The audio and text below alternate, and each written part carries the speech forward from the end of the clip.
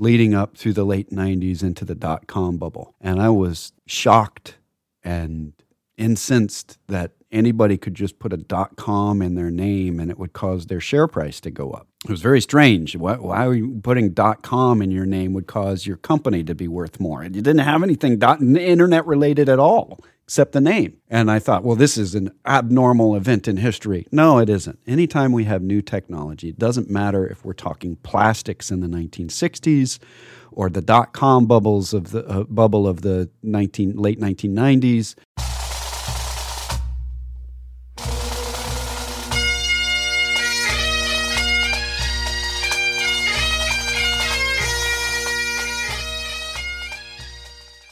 Once more unto the breach, dear friends. Else fill the wall up with our English dead. Good morning again, ladies and gentlemen, boys and girls, and welcome back to another exciting, to us anyway, episode, our second hour of The Personal Wealth Coach, starring Jake and Jeff McClure. Yeah. So I'm gonna quote Ayn Rand at the risk of alienating all of the Democrat listeners. I recommend that you go back and read Ayn Rand anyway, Democrat or Republican, not because she's always right, but because she has some tidbits of truth in there that are absolutely phenomenal. And one of the things that she said was that most people have zero new thoughts. They just rearrange old prejudices. Absolutely true. Which is why the current version of AI can have a conversation with you about your Apple technical support, because most people have the same technical support problems. They don't have to develop the ability to answer whether or not you should see an orthopedic surgeon about your knee. They've just got to figure out how to get your Apple product working. And they've got a lot of data on that. So this is a nice segue into one of the things I wanted to talk about this hour, the concept of AI washing. AI is a big word on Wall Street. And, you know, I came into this business in the early 90s and really understood what was going on. And I put air quotes around understood, leading up through the late 90s into the dot-com bubble. And I was shocked and incensed that anybody could just put a .com in their name and it would cause their share price to go up. It was very strange. Why are you putting .com in your name would cause your company to be worth more? And you didn't have anything internet related at all except the name. And I thought, well, this is an abnormal event in history. No, it isn't. Anytime we have new technology, it doesn't matter if we're talking plastics in the 1960s or the .com bubbles of the bubble of the late 1990s. Just fill in the blank with the real estate bubble in early 2000s, and now we've got AI. So what is AI washing? We had ESG there for a while. That's the whole, how is it ecologically, how is it socially and governance, and let's give it a rating. And Morningstar brought that up, but then they didn't have a trademark on it. Anybody could give an ESG rating, and most people gave themselves an ESG rating. It's like grade your own paper business. Same thing's happening with AI. What we have right now, and this is true across any of the experts in the field, is not AI in a general sense. It is AI in that the best chess player in the world gets beat by a computer. But that computer can't go over and answer your calculus question. It can't then follow up with, hey, I think you need to see a doctor about the mole on your nose. It's only chess. That's a very specific intelligence. Most people, in the humankind, have a more generalized intelligence. That doesn't mean that they're particularly intelligent. I think nobody on the planet is particularly intelligent. It's certainly some of us get more intelligent in one field. We tend to think people that are intelligent in one field are intelligent in all fields. This is why you hear, people that are experts in physics being asked about economics, or people that are experts in the medical world being asked about physics. You might have a little bit of crossover, but they're two different areas of expertise. Most of us don't know a lot about physics or about medicine. So if somebody knows about medicine, we assume, well, they must know about physics too, because I don't know about that either. The machines are in that category right now. They're very specialized.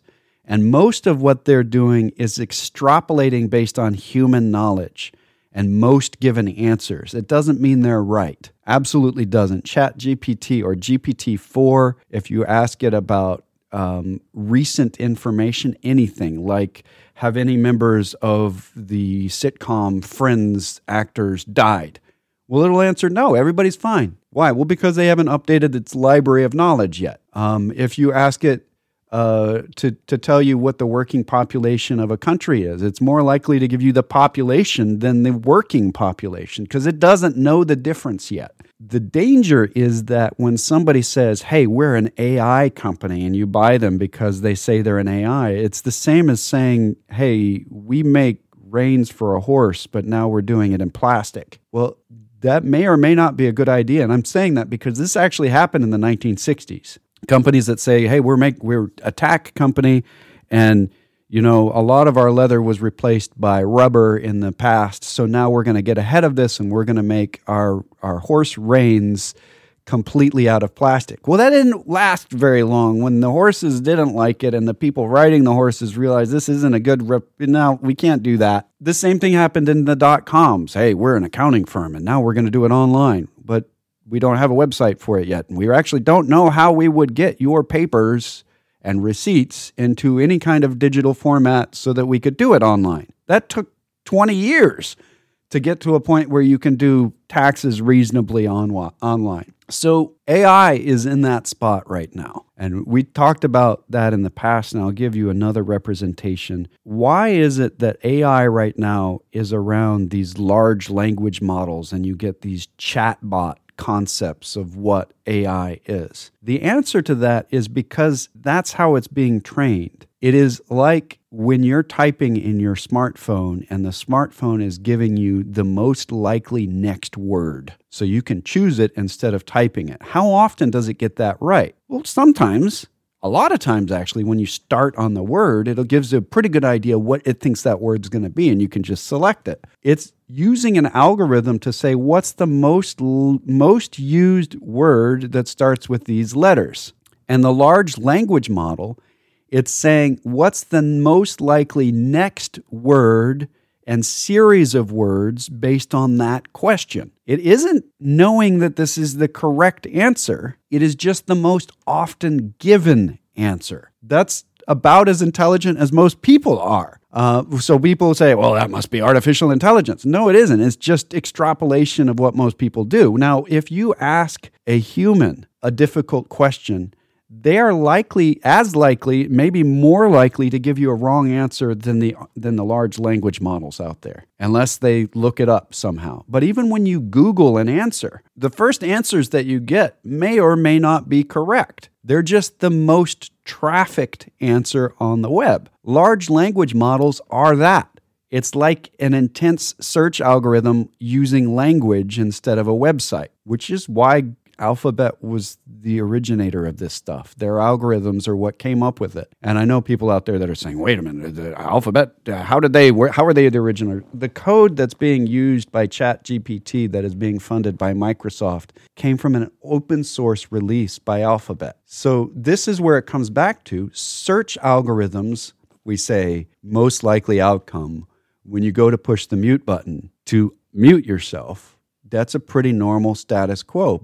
But when you're already muted, you need to remember that. And that's an extra variable that may not be part of the original thought. When you're talking about AI, if it's not part of the question, it may not look for that as part of the answer. This is something that Kahneman, who won a Nobel Prize in economics. He's a psychologist. One of the greatest additions that he gave to the world of behavioral finance and behavior in general was this concept of what you see is all there is. When you're taking a test and you have a question, and the question on the test is a word problem, and it asks you the question, most people use only the data in that question to answer the question with, which, of course, that's how you're trained to answer a question. But if you know a piece of data that changes the result in general, that's not listed in the question, you've been limited to what you see is all there is. And that is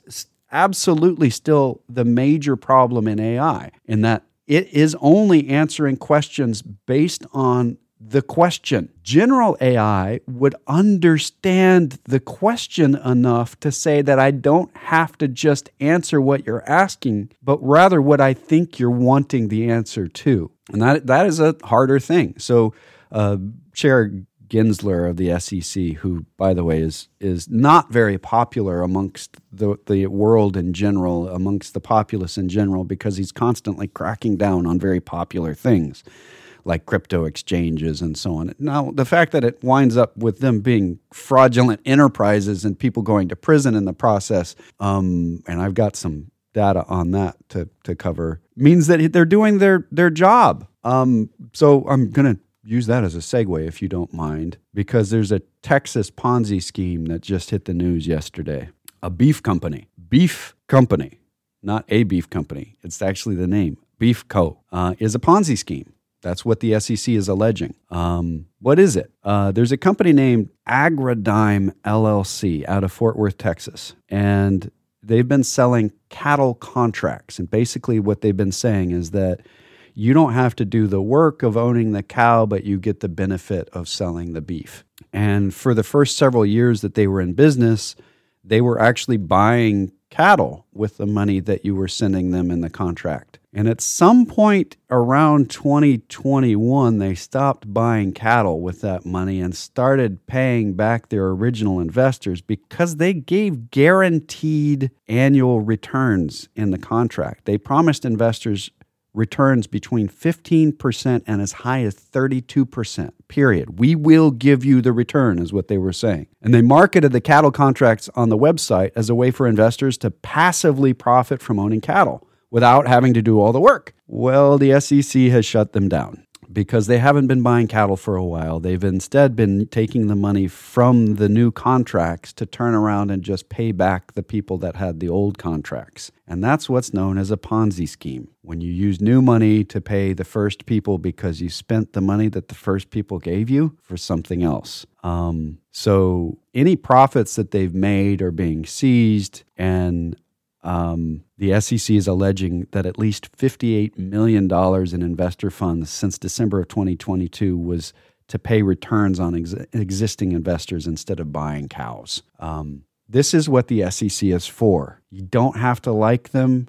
We don't necessarily like them or dislike them. We recognize that what they do is fundamentally important to having a trading environment. Why is the SEC involved? Why are they involved in a cattle company selling contracts? Because the contracts that they were selling fall under the term security. When you give a return that has nothing to do with any action that the investor takes, that's a security. If a person says, I will give you $100 and you do whatever you want to do, but in the end I want a profit, that is, by definition, a security. And this goes into why so many of the crypto stuff are securities. If you say, I'm putting money into this thing and you're going to do whatever magic you do and that will give me a profit, that's a security. Anytime somebody else is doing something to engineer the profitability of whatever you invested in, that's a security. And if you think about when you buy a company, and they say, we will use your money to buy things and to sell things, and then you will get the benefit of that. That's a security. So heads up when you're buying things that don't even look like securities, do your due diligence. And this is the thing that is most important here, is that most of the investors in this situation were in the below $10,000 investment area, which means that these are the people that at most risk for shysters, because they can't spend $80,000 to hire an attorney and an economist or a financial person to go in and do the research on the papers. That's not a good thing. So that's my wrap up on weird Ponzi schemes. It's a very strange one. Cattle. I'm sure you've got some stuff to add. There's no shortage of Ponzi schemes at any given moment. One of the things I think is important to look out for, and it repeats itself over and over and over again, is somebody who goes to church with you or is in a club with you, or somebody that you know personally who's begins to offer you some secret insider trading deal. It's guaranteed. Where you have a special access to some place where you can get a high rate of return guaranteed with no fear of losing anything. And it particularly gets reinforced when other people have already done so. There's people it's called an affinity scam. Oddly enough, it most often happens in churches. And often the person that's selling the thing totally believes in it. It's not like they're committing fraud. Somebody was fraudulent to them. But the key is some higher rate of return than people can get elsewhere, and security, and they're letting you in on an inside deal, but you trust them because you go to Sunday school with them or whatever. And like Jake said, in many cases, the person who is selling it to you is just as ignorant as you are, but you don't know that. There are no shortcuts. There are no super insider deals. Matter of fact, I was looking at a portfolio yesterday, which is being run by a major Fortune 500 company on behalf of it's a retirement plan being run on behalf of their employees. And I looked at the returns inside that portfolio, which is anything's going to be insider. I mean, the executives who set this up are probably billionaires. And I looked at where we could go, for example, as a peanut little investment advisory firm in Salado, Texas, and looked at the past 5 years, which is how long this thing has been in existence. And we can find plenty of places where funds that are available to us are available to you, dramatically outperformed these privately managed accounts, sophisticated privately managed accounts that are being run by this Fortune 500 company. The reality is we're in a pretty much free market system. And because we're in a free market system, particularly with securities, if somebody is getting an unusually high rate of return, significantly higher than anybody else, the odds are they're doing something illegal. Now, there are exceptions to this. There are certain hedge funds that have gotten exceptionally high rates of return. But I can also tell you that if you don't have a minimum of $5 million, you can't even talk to them. So the chances, unless you have $5 million to invest and being willing to put it away, take some risks and not ask for it back anytime in the next 10 or 15 years, the chances of getting an unusually high return because you got in on a deal that nobody else got in on are somewhere between slim and non-existent. It's important to recognize that.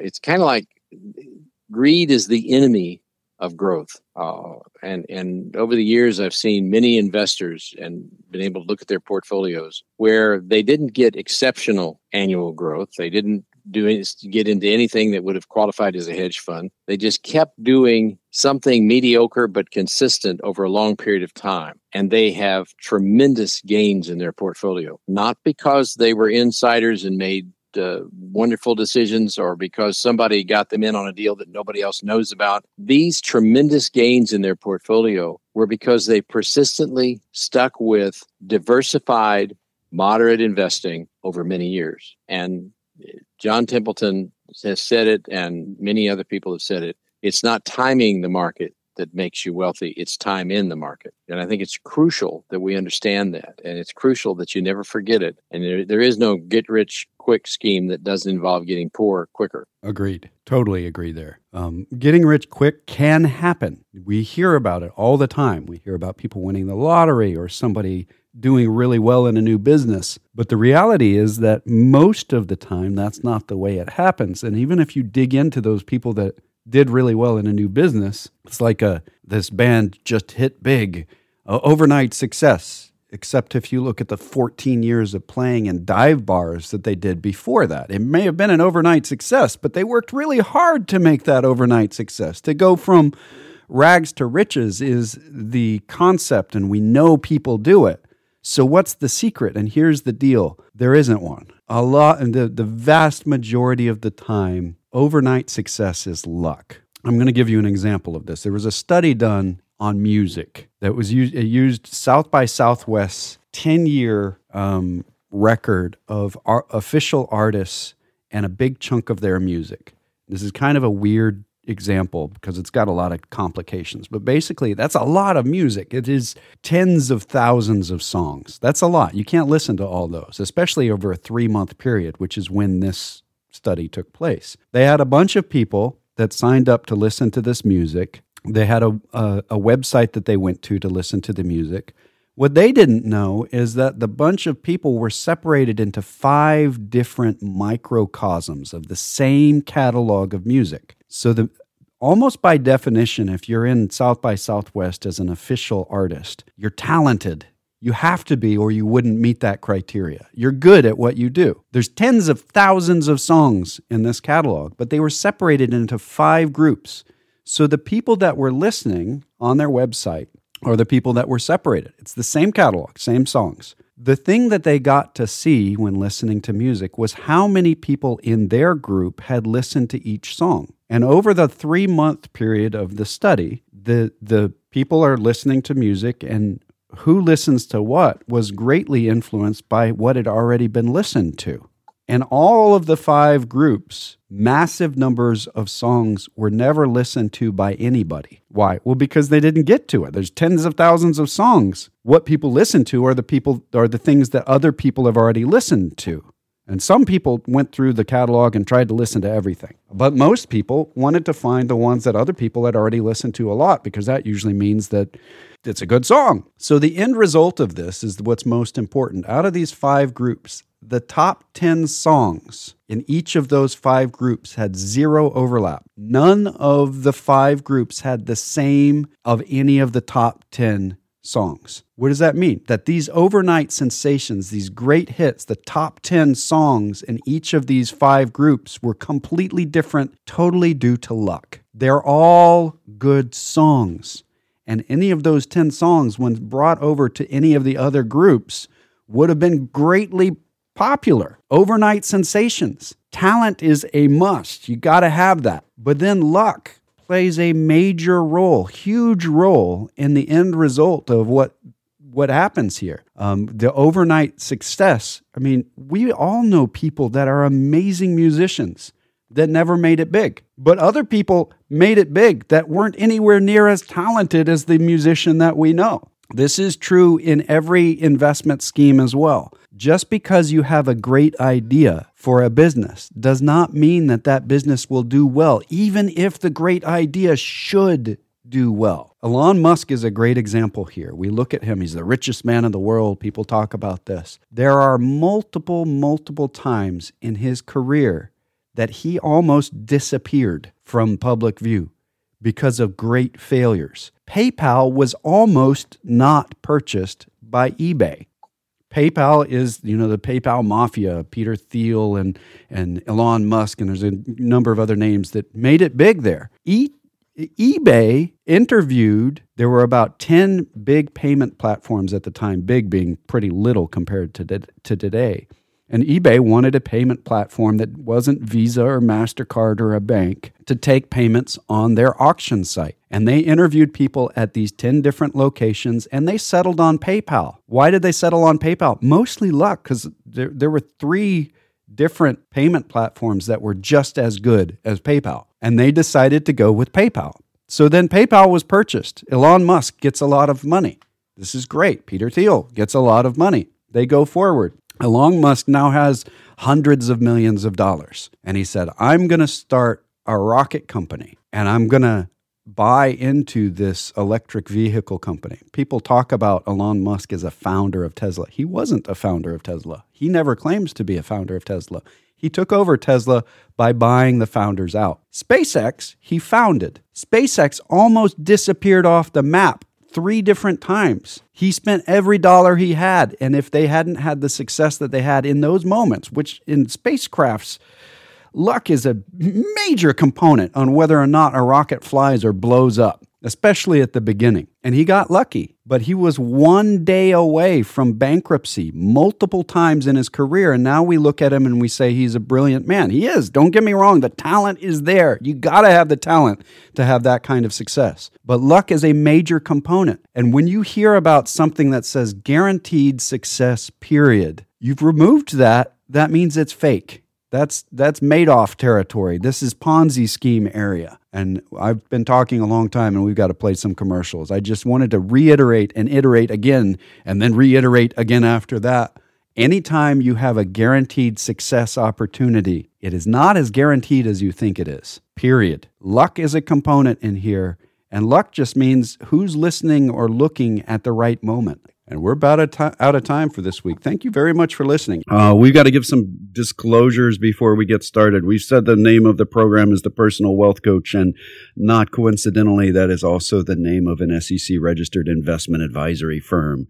The two people speaking on the air are the people that give advice through that firm, but we can't give you advice on the air or in a podcast or in any other broadcast format because of privacy issues and lots of other stuff. So what are we doing if we're not advising? We're educating. And just because the firm's registered with the SEC doesn't mean that the SEC somehow thinks that we are anointed or somehow given a seal of approval or any of that stuff. They don't do that. They are a regulatory authority, and we're required to tell you that in case we say something stupid. Nope, scratch that. We say that plenty of times. We'd be barraging the SEC. In case we say something fraudulent or misleading in a way that could cause people to lose money. Let's see. We don't pay for this radio program. More on that later. We do pay for advertising about the radio program. More on that later as well. And you've got a disclosure. We're going through the disclosure at warp speed today. Well, the information we present to you in this educational radio program, or internet program, as the case may be, has been obtained from sources we deem to be reliable. However, we make no warranty or guarantee as to the accuracy or completeness of said information. We do, however, warranty and guarantee that all unsaid information on the radio program is incomplete. There we are. Unless your intention was to simply be silent. And that's not ever complete. So it is incomplete.